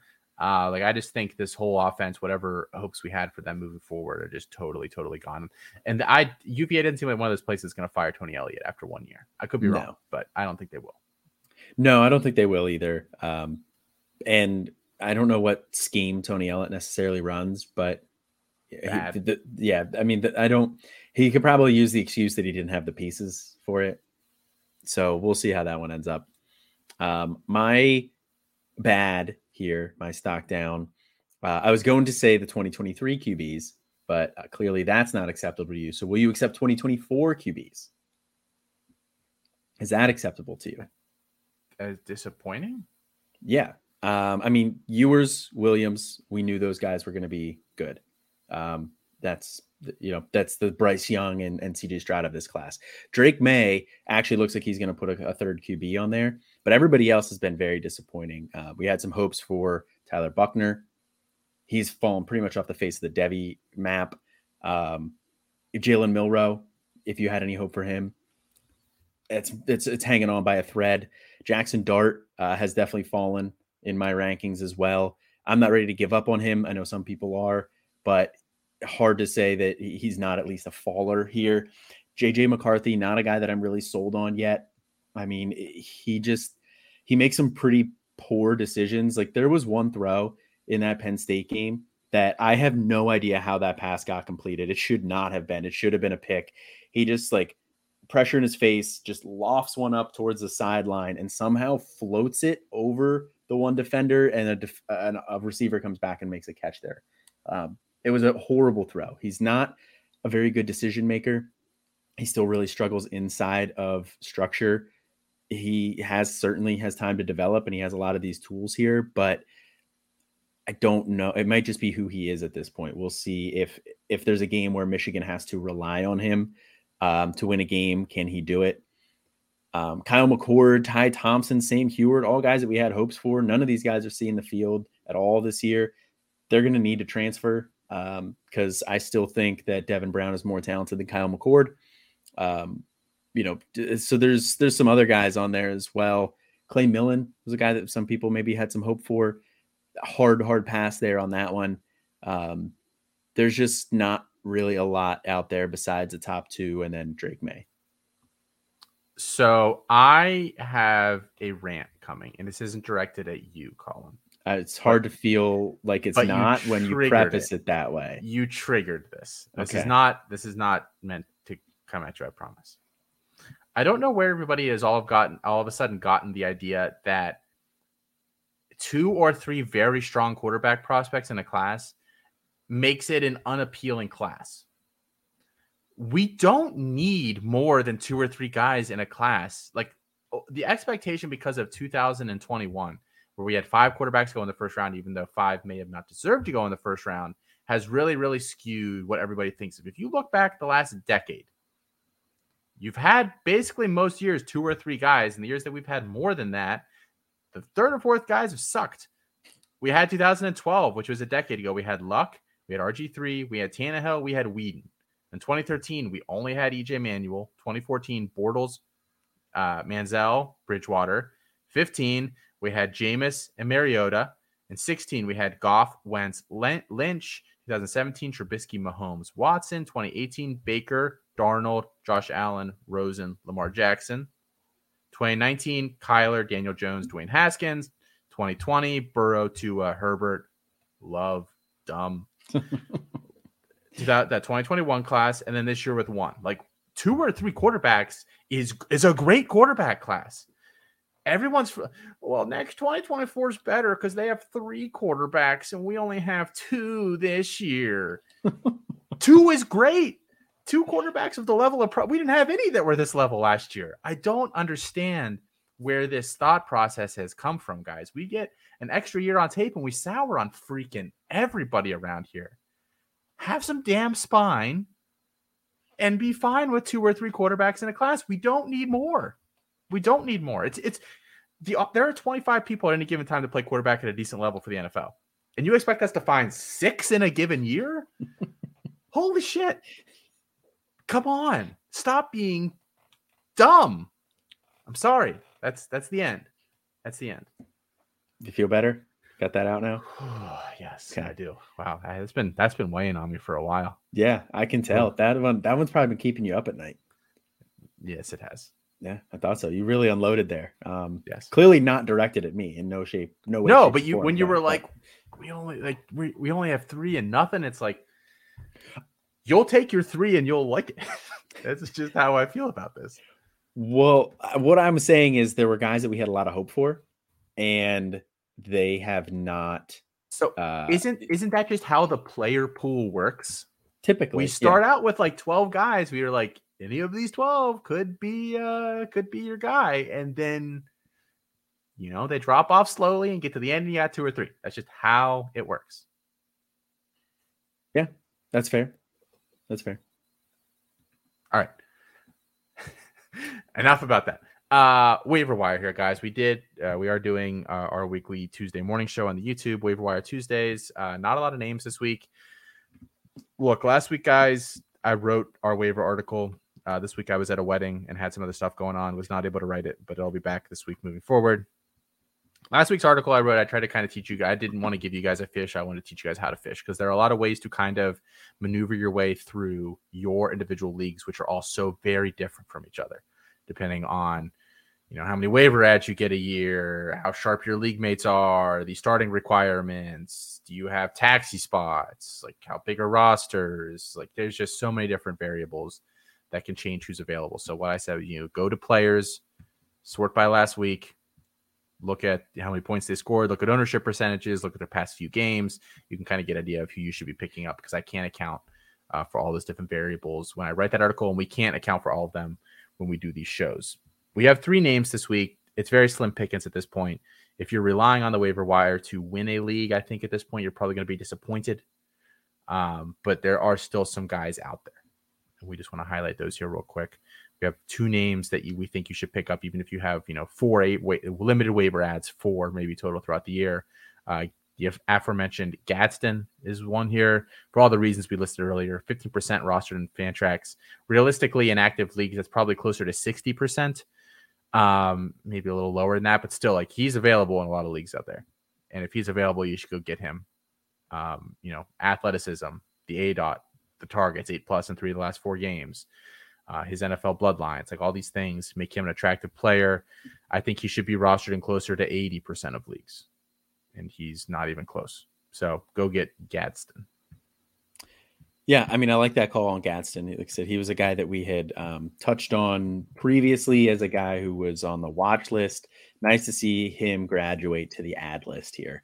Another guy that we had on the watch list graduating to the ad list here, Casey Filkins, running back for Stanford. Still only 16% owned. So that's still pretty low, especially for the bell cow running back at Stanford. And Stanford just very clearly uses one guy. They really just use a bell cow. They ride one running back. They give him a ton of touches. Last week, he had 32 carries, 91 yards, and a touchdown, 8 targets as well. 4 receptions for 46 yards. So 36 touches, 40 potential touches there, which is just massive, massive volume. And yeah, that's pretty much what you're picking up Casey Filkins for, is just a volume play. As he's had 20 carries, 19 carries, 21 carries, 32 carries the last couple games there. So and then he's also seen a bunch of targets as well, 8, 5, 6, 3. So tons of volume here from him. It's not going to be super efficient. It's not going to be flashy, but he's just going to be steady and consistent. And at this point in time, running backs are pretty thin. This is a pretty rough week for bye weeks as well. So if you need a bye week fill in, and he's also a guy that you can use the rest of the way out as well. You mean my leagues with Jordan Mims, Nathaniel Pete, Christopher Brooks, and Dominic Richardson? Maybe he's a guy that I want for this week. You might want him. I might. Okay. Well, how about Marion Lukes? Talked about earlier there at CMU. It's so weird because CMU is also Carnegie Mellon University, which is here in Pittsburgh. And that's where my mind goes every single time. But in this instance, we're talking Central Michigan, not Carnegie Mellon. 3% rostered on Fantrax. Lou Nichols out last week. As we said, 26 carries, 162 yards, 2 touchdowns, 6 targets, 4 catches, 71 yards, and a touchdown through the air. If Nichols continues to miss time, then I think Luke's this is a Kalen LeBourne situation from earlier this year where you can plug him in and play him for a few weeks because he's going to get some nice volume. And, Nichols leaves us off season. He's got a heads up kind of on this job, which I think is valuable as well. So this one, a weird one where maybe you get like immediate production, then nothing down the stretch, and then helps you next year. Kind of a weird setup overall, but it is what it is at this stage in the season. Yeah, I mean, we don't know what's going on with Lou Nichols either. So it could be short-lived, could be a whole season. But they also, CMU, like everybody thinks of Lou Nichols as their big bell cow there, and he has been over the last like year and a half to 2 years. But prior to that, they used Nichols and Kobe Lewis. Like that was like a timeshare. They used both of those guys. So it's not unprecedented for this offense to use multiple running backs. So even if Lou Nichols does come back, this year and then next year, I think that Luke's is a guy that could still maintain some value on his own. But yeah, there's a couple other guys that, Elijah Spencer is a guy, he's 21% owned. So he's a little bit higher on here. He might be owned in your league, but if he's not, I would definitely take a look at him. He's actually 15th in the country in receiving yards with 641. He's a big play threat. That he's like that type of a player. So he can take off the top of a defense. He averages 20 yards per reception. So if he's available, that's another guy that I would take a look at. And then Cullen Lacey, wide receiver for South Alabama, is a guy that has been having a nice couple of weeks these past couple of weeks. He's only 3% rostered. He had 13 targets last week, 133 yards and a touchdown. So that's another guy that I would keep an eye on there. He's got double-digit fantasy weeks in each of the last 5 games. So, boom. That's your waiver wire segment for the week. Oh, and one more thing. Don't rush to pick up Gavin Holmes. I know he had that huge game against West Virginia, but that was essentially his entire season in one game. He had 7 catches, 210 yards, and a touchdown. He has 16 catches for 390 yards and 3 touchdowns on the year. So sounds like he's just heating up. Yeah, he's going to double that again next week. Whew. So maybe you want to watch list him, but he's not a guy to pick up. Yeah, I think that's a good shout. Last little bit here, Colin. We're going to do our start sits. Apparently, you did not do them last week. Apparently, that was a good thing. I put them in an article form. I had a couple good calls in there. Said to sit Cam Ward. That would have been a hit. Zach Evans and Quinshon Judkins, both good, but we'll ignore the rest of them. We're back onto the competition. All right, yeah, we're moving forward on to Cincinnati. All right. For anybody who doesn't remember how this works, early week start sits here. We each pick 10 starts, 10 sits. We do not share our lists with each other. We can have the same names because obviously we don't know. And then we keep track every week and we keep score. We will update the score for you guys next week here. we're very, very close right now. We have the same amount of hits, and I have 2 more misses. So like we're right beside each other. So without further ado, Colin, you want to go ahead and kick us off for starts? Yeah. Let me scroll back and find it here. First start that I have is Clayton Tune. He has 3 straight games with 2 or more passing touchdowns. Monster week last week, 42.3 fantasy points last week here. He's just kind of starting to heat up. And then he gets Navy this week. Navy allows 274.5 pass yards per game, which is, I wrote down 111. So quick math on the other end of that would be what, 20th most in the country? Mm-hmm. Yeah. So 20th most in the country. They give up a ton of pass yards here. They really have not been able to get the run game going in Houston. So I'm firing up Clayton Tune this week. Yeah, and honestly, I think one of the biggest slam dunk starts of the week, even though you're going to start him anyway, like it wouldn't surprise me if he's the lead scorer on the week, is Nathaniel Dell. Matthew Golden, he's apparently out with a rib injury. Dell might have like 12 catches for 185 yards and a couple of touchdowns. Like that might be his week. My first up here, I have picked 2 quarterbacks. Jeff Sims first. Jeff Sims playing against Virginia. Virginia has played mobile quarterbacks 3 games in a row here, basically. They've given up 4 touchdowns in that span. They gave up 11-1 to Garrett Schrader, 60-2 to Riley Leonard, and then 71-1 to Brock Domon, whatever the heck his name is, the backup at Louisville. Like, they don't defend mobile quarterbacks well at all. Jeff Sims, that's basically his calling card. He's averaged 16 rush attempts per game over his last 4 games. I expect a similar, 80-1 at least on the ground. He hasn't been making any mistakes through the air interception wise, so he'll be fine there. This is a resurgent Georgia Tech team. I like Jeff Sims this week. Like that call. My next guy that I have is Jake Bobo, wide receiver for UCLA. Starting off, he back-to-back games with 2 touchdowns. He's coming out of the bye week here, but before that, 2 touchdowns against Utah, 2 touchdowns against Washington. And he's really heating up here as the go-to wide receiver for the UCLA Bruins team here. He has 19.9 fantasy points against South Alabama. And then they absolutely demolished Colorado on the ground. So they didn't really need him in that one, 9.3. And then he had 32 and 17. So he's starting to heat up here down the stretch. And this schedule, UCLA is undefeated. If they want to stay undefeated, they get Oregon this week.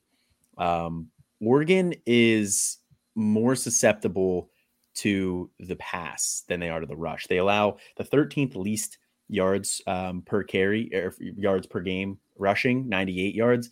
But they are 113th in pass yards allowed, 275.3. So they allow the 28th most in the country there. UCLA is still a run-heavy team. They're still going to try and run the ball here, but they may need to rely on the pass game in this one if they want to stay undefeated in a big game. So firing up Jake Bobo. I am starting Talia Tagovailoa this week against Northwestern. Northwestern just made Graham Mertz look like a day one quarterback. Like they have a terrible pass defense. Like the Pecorino Peyton. Exactly. So I just think, Maryland, that's how they're going to move the ball in this one. They'll get out early. And I think Talia probably has, like a 350-4 type day in this one. My next start here is Caden Prather. It's a guy that I had soured on a little bit to start the year, given the role that Bryce Ford Wheaton had. But Caden Prather has at least 8 targets in each of the last 5 games. 3 of those games, double-digit targets. Last 2 weeks, he's had 24.9 fantasy points and 18 fantasy points the week before. They get Texas Tech this week, and the game total for this game is at 70. They're expecting this to be a high-scoring game. I'm expecting this to be a high-scoring game. And if West Virginia is going to try and keep up with the Zach Kittley offense here, they're going to need Caden Prather to do it. 2 air raid / air read-esque type teams. I also had Caden Prather down. And I will add, I don't think you said this point in there, that he led WVU in targets for the first time this whole season this past weekend. I had a nice game doing it. So I I officially, if not a passing of a guard, a 1A, 1B scenario for the rest of the year, I think. Yeah, I definitely think it's a 1A, 1B situation at the least there. I knew he had, 13 targets this week, I believe. It was a lot. That might have been 11, but it's somewhere in that range. Yeah. Okay. Gotcha. Well, either way, I did not mention that on there, but that's good to see. My next start here is Ryan O'Keefe, wide receiver for UCF. He has been on fire lately. Back-to-back games with 30 fantasy points. He's got 100 yards and 2 touchdowns in back-to-back games there. So that whole offense has kind of been heating up, but especially with Ryan O'Keefe in the passing game there. This week they get ECU, East Carolina. They allow 278.3 pass yards per game, which is 18th most in the country. They also allow a lot of explosive plays. So, and that's kind of where Ryan O'Keefe thrives. So I'm expecting another big game from O'Keefe this week. I'm starting Dedrick Parson against Colorado State, Hawaii running back. Colorado State is a bottom 30-ish rush defense. They're like bottom 34 or something like that, but bottom 30 sounds cooler. And he's coming off a game against Nevada, another very poor rush defense where he had 24 carries, 136 yards, and 3 touchdowns. I don't expect quite that level of a day, but I still think with his, he gets 3 to 5 targets a game. I think he hits that 20-point floor that we're looking for. And this is a bad week for running backs. We talked about that earlier. So yeah, it is a bad week for running backs. But a running back that you can rely on this week, Damian Martinez. I'm starting Damian Martinez this week. Friend of the show. He finally took over the lead of this backfield here. He led the team in carries last week with 16 carries, 111 yards. It looks like he's finally passed Sean Fenwick there. And this is an offense that we know likes to run the ball. So as long as he's the lead back, as long as he's getting carries, he's going to get the volume. They also get Colorado this week, who weirdly held Jaden Ott in check last week. I said on Better Sports that my slam dunk of the week was like 118 yards between rushing and receiving for him. He had like 45 in the first quarter and then didn't do shit the rest of the game. I'm so confused. Yeah, I don't understand what happened there in that one. But they are still just an absolutely terrible rush defense. They allow the 3rd most yards in the country with 251. They're 5th most in points allowed with 38. Yes, they held Ott in check last week. No, I don't expect them to do it again this week. I like Damian Martinez. I like Nathaniel Pete. Talking about him earlier. But they're playing Vanderbilt. Vanderbilt's pretty bad defense all around. They actually have a worse pass defense than rush defense, but I don't think that Mizzou's going to threaten anybody through the air too much. Maybe you want to start Dominic Lovett. I almost actually used him as my guy from this game, but Pete's getting a pretty high amount of their rush attempts throughout the year here now. He like last game, he got 20 versus 8 basically for the rest of the backfield. So I think he gets some nice volume in this one, like 130 and a touchdown, maybe. Sounds about up his alley. You also had Nathaniel Pete? No, I almost had Nathaniel Pete. And then you switched to Lovett. I switched to Lovett. I love it. But no, I think Nathaniel Pete is a very good play this week. But the reason I went with Lovett is Vanderbilt's pass defense is much worse than their run defense. Their run defense pretty average. Their pass defense is atrocious. They allow the 2nd most pass yards in the country with 333. They allow the 2nd most points with 39.4. Dominic Lovett has at least 5 catches for 80 yards in 3 of the last 4 games. The only game he didn't was against Florida. And he was banged up. He was questionable to play in that one. He's had the bye week to rest up. I think he's going to be back. So fire Dominic Lovett up against this Vanderbilt pass defense. I'm starting Elijah Cooks this week for San Jose State. He's been getting a ton of targets over the past few weeks, 28 total in his past 3 games. The offense generally gets a ton of pass volume. They had 40 last week. They had a really weird down week the week before that where they threw like 24 times or something, but then they've thrown for like 30 plus every other game. So even though they scored 10 points last game, they still had 40 passes, and Cooks got a lot of that volume, had over 100 yards receiving. I expect a similar outcome in this one. I'm starting Elijah Cooks. Okay, I like that one. I am starting Marshawn Lloyd this week. He has double-digit carries in each of the last 3 games, including 22 against Kentucky.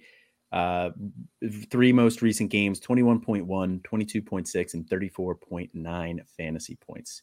So it seems like he's taken over that backfield here. He did it against a Kentucky defense that, they're solid. They're an SEC defense. They get Notre Dame this week. Notre Dame's rush defense isn't quite as good as it looks.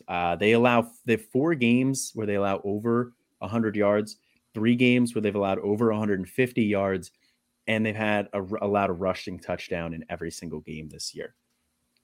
So I think Marshawn Lloyd is due for another game here based on the volume. Notre Dame more susceptible on the run than in the pass. Firing up Marshawn Lloyd. Full disclosure, I have no idea how to say this guy's last name. Carlos Carrier? Oh. Central Michigan wide receiver. I know who he is. I don't know how to say it either. Carriere. Is that E on the end? Is it fancy now? I don't know. WHIT. E. Central Michigan plays Bowling Green this week. Bowling Green has one of the worst pass defenses in the country. They could be missing Lou Nichols again, and we saw they're still going to get volume to the whatever running back is there, but could skew a little pass heavy. With that in mind, he is their leading receiver on the year. He's seen at least 7 targets in every game and has had at least 12 targets in 3 of his last 4. So I like him this week against Bowling Green. Maction, baby. Maction. My next start here is J. Michael Sturdivant, wide receiver for Cal. Look, he had 12 targets last week. 3 games with double-digit targets there. He is the focal point of that passing attack. Now, they are a little bit more run-heavy of an offense, and he has not had more than 16 fantasy points on the year, but he also has had double-digit fantasy points in every single game. They get Washington this week. Washington's pass defense allows the 33rd most yards in the country with 258.3. They're also very susceptible to the explosive play. They rank 24. They give up the 24th most explosive plays in the passing game this week. Their run defense is decent. It's about average here, but they also score a ton of points. So I think Cal is going to have to throw the ball to keep up with Washington. They're susceptible to some explosive plays. So I think J. Michael Sturdivant is going to have a nice week this week. I like that. I'm starting Samson Evans, Eastern Michigan running back. They're playing Ball State. They have one of the worst rush defenses in the country. And EMU, they abandoned the run last week. And I double checked with some of our CFF guys. I was like, did he get hurt last week? Like, what the heck happened? Oh, that's why you were asking about. I was told that they just abandoned the run early in this one against NIU. But the weeks before that, Samson received at least 20 carries in each of his previous 4, and actually had some weeks with like 30 plus. They use him pretty much all situations, so I think he gets back to his fantasy ways here against Ball State. Okay, all right. My next start here is Elijah Spencer. I talked about as being in the top 10 in the receiving yards in the country, 15th in explosive in yards per reception. He's got a touchdown in each of his last 4 games, back-to-back 100-yard games here.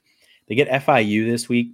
FIU allows the 26th most passed yards per game, 267, 9th most points per game, 36.8. Elijah Spencer on Charlotte.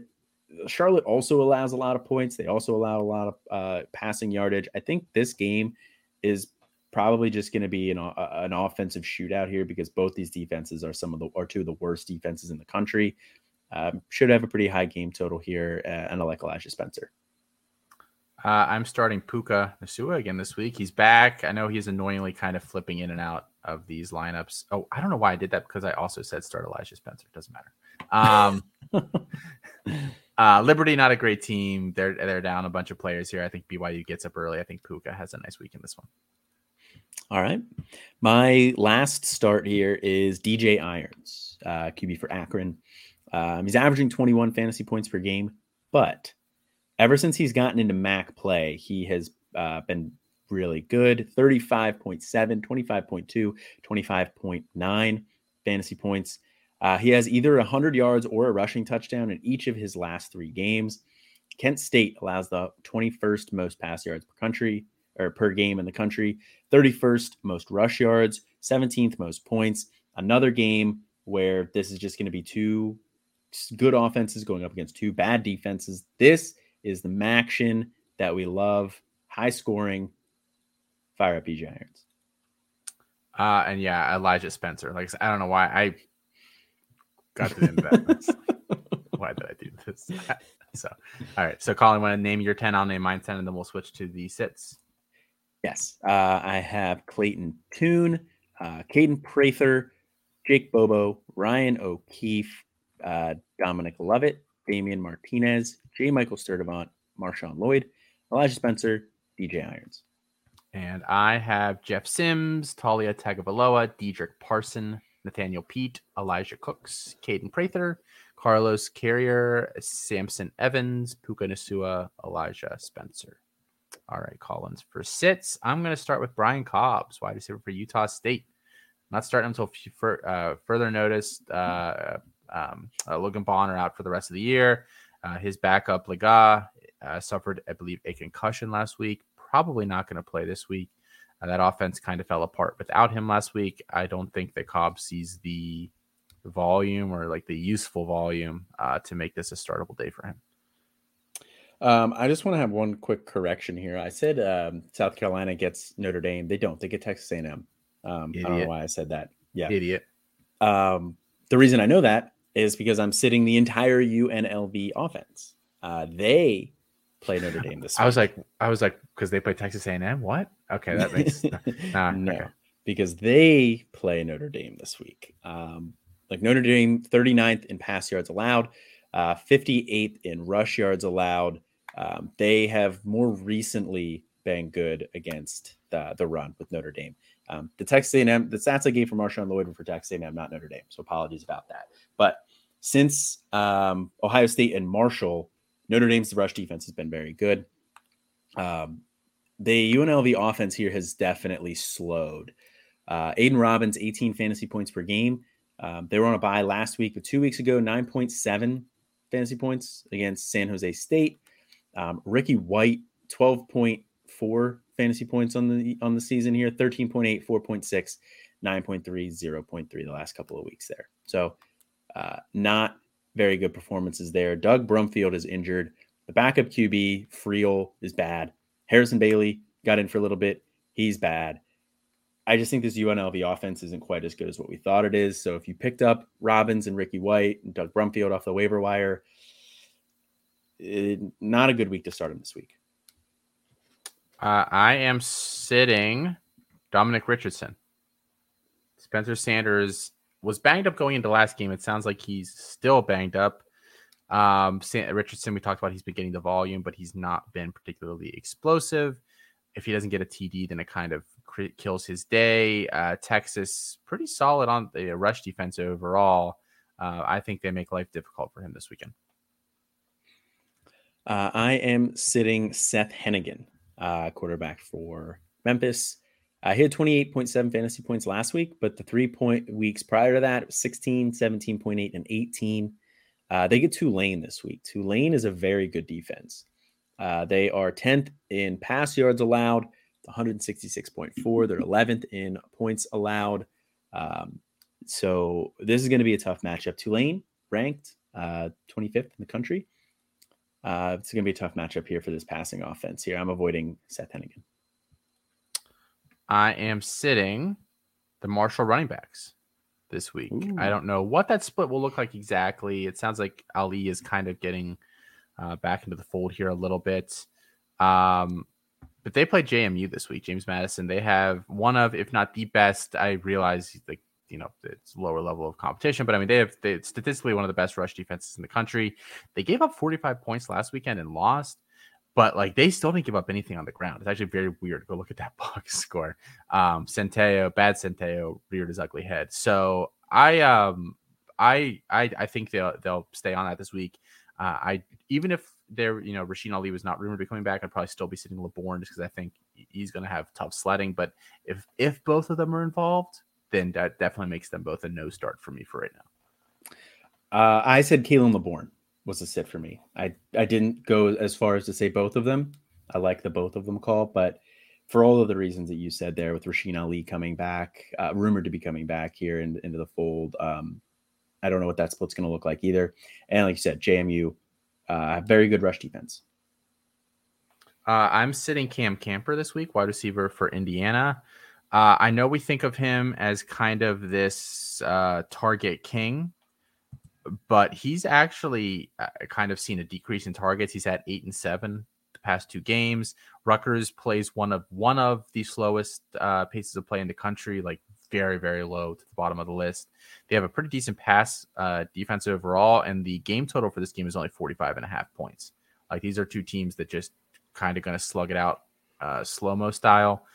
So I don't think that that's super conducive. Like you're really hoping the Camper, you have to hope that he breaks two long touchdowns or something like that to get what you're hoping for out of him. My next sit is Will Shipley. He had a nice week last week, 19.9, but the 2 weeks before that, 10.6, 11.2 fantasy points. And Syracuse's rush defense is legit. They allow the 5th least most rush yards in the country at 84.4. They're very good at limiting explosive plays as well.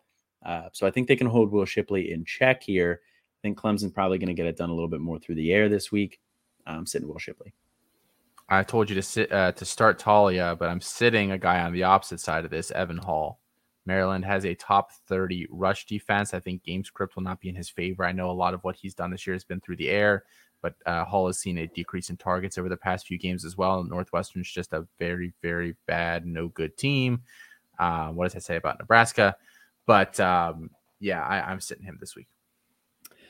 I am sitting LaDamian Webb. His last 2 games has not been quite as good as what the other ones were. 17.3, 15.7 in his last 2. Now he did injure his ribs in last week's game after a couple of carries. So I'm excluding that one from that total that I was saying in the recent games here. But they play on Thursday this week. So I'm not sure if he's going to go. But if they do, they get Troy. Troy is another team that has a very good run defense. They only allow 111.3 rush yards, 25th in the country. And the backup for the Damian Webb saw some good success last week. So it may be, even if Damian Webb does go, it may be enough that this is a little bit more of a split than what we thought it was going to be earlier. So I am sitting LaDamian Webb. I'm sitting Brad Roberts.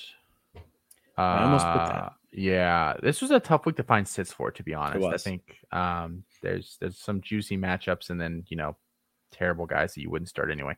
But Boise has a pretty strong rush defense overall. They spread out the rushes on that offense enough that, like, if they're playing a strong rush defense, the volume just might not be there for him to have a big day. So I'll probably regret saying this one, but I'm sitting Roberts this week. I almost said that too. I almost did it because it was a really difficult week to find some non-obvious sits, especially with so many teams on bye this week. But yeah, like realistically, like you probably, I'll be honest, you're probably starting Dominic Richardson because you don't have anybody else. Like you might be starting Cam Camper because you don't have anybody else. But yeah, like you're probably starting Will Shipley because you don't have anybody else. In a perfect world, these are the kind of guys that you're overlooking if you can. Right.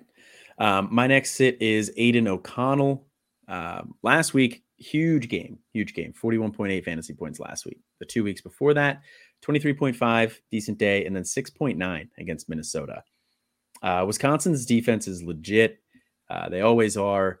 Their pass defense only allows 215.9 fantasy points per game, or rushing yards per game. And this Purdue rushing attack has actually looked pretty good the past 2 weeks with Mockabee. Back-to-back 100-yard games there from him. So I'm sitting Aiden O'Connell this week. I am sitting. You ready for this? I'm sitting Travion Henderson this week. Ooh, whoa, and buddy. It's not because I'm scared of Iowa's defense. It's definitely their pass defense. It's a little stronger than their rush.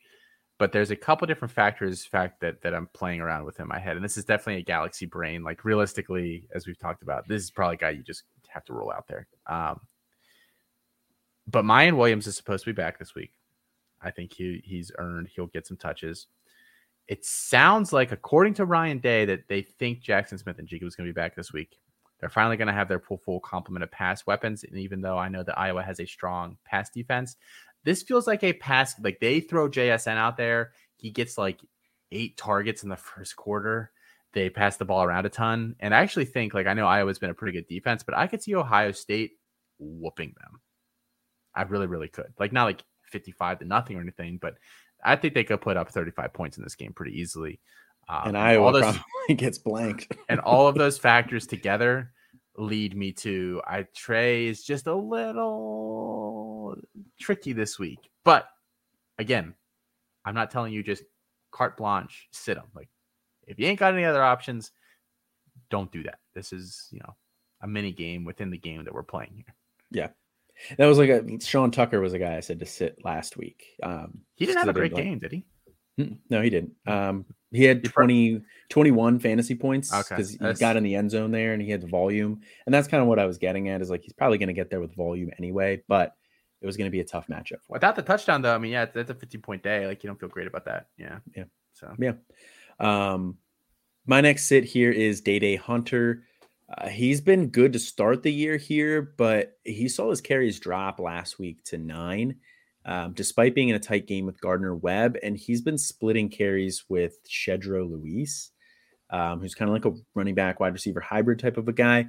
And they get their other running back, TJ Green. He got some carries last week as well. What I was reading online, it seems like they kind of want this to be like a 3-headed attack. So that worries me in and of itself. They get BYU. Their rush defense does not look good if you just look at the raw statistics, but they gave up 277 rush yards to Arkansas. Very good rushing attack. 234 yards to Notre Dame. The Notre Dame, I'm not going to say they're a very good rushing attack, but they run the ball probably better than they pass the ball right now. And then 212 yards to Oregon. So 3 strong teams there that they gave up a lot of yards to. And then they've limited the other teams that they've played.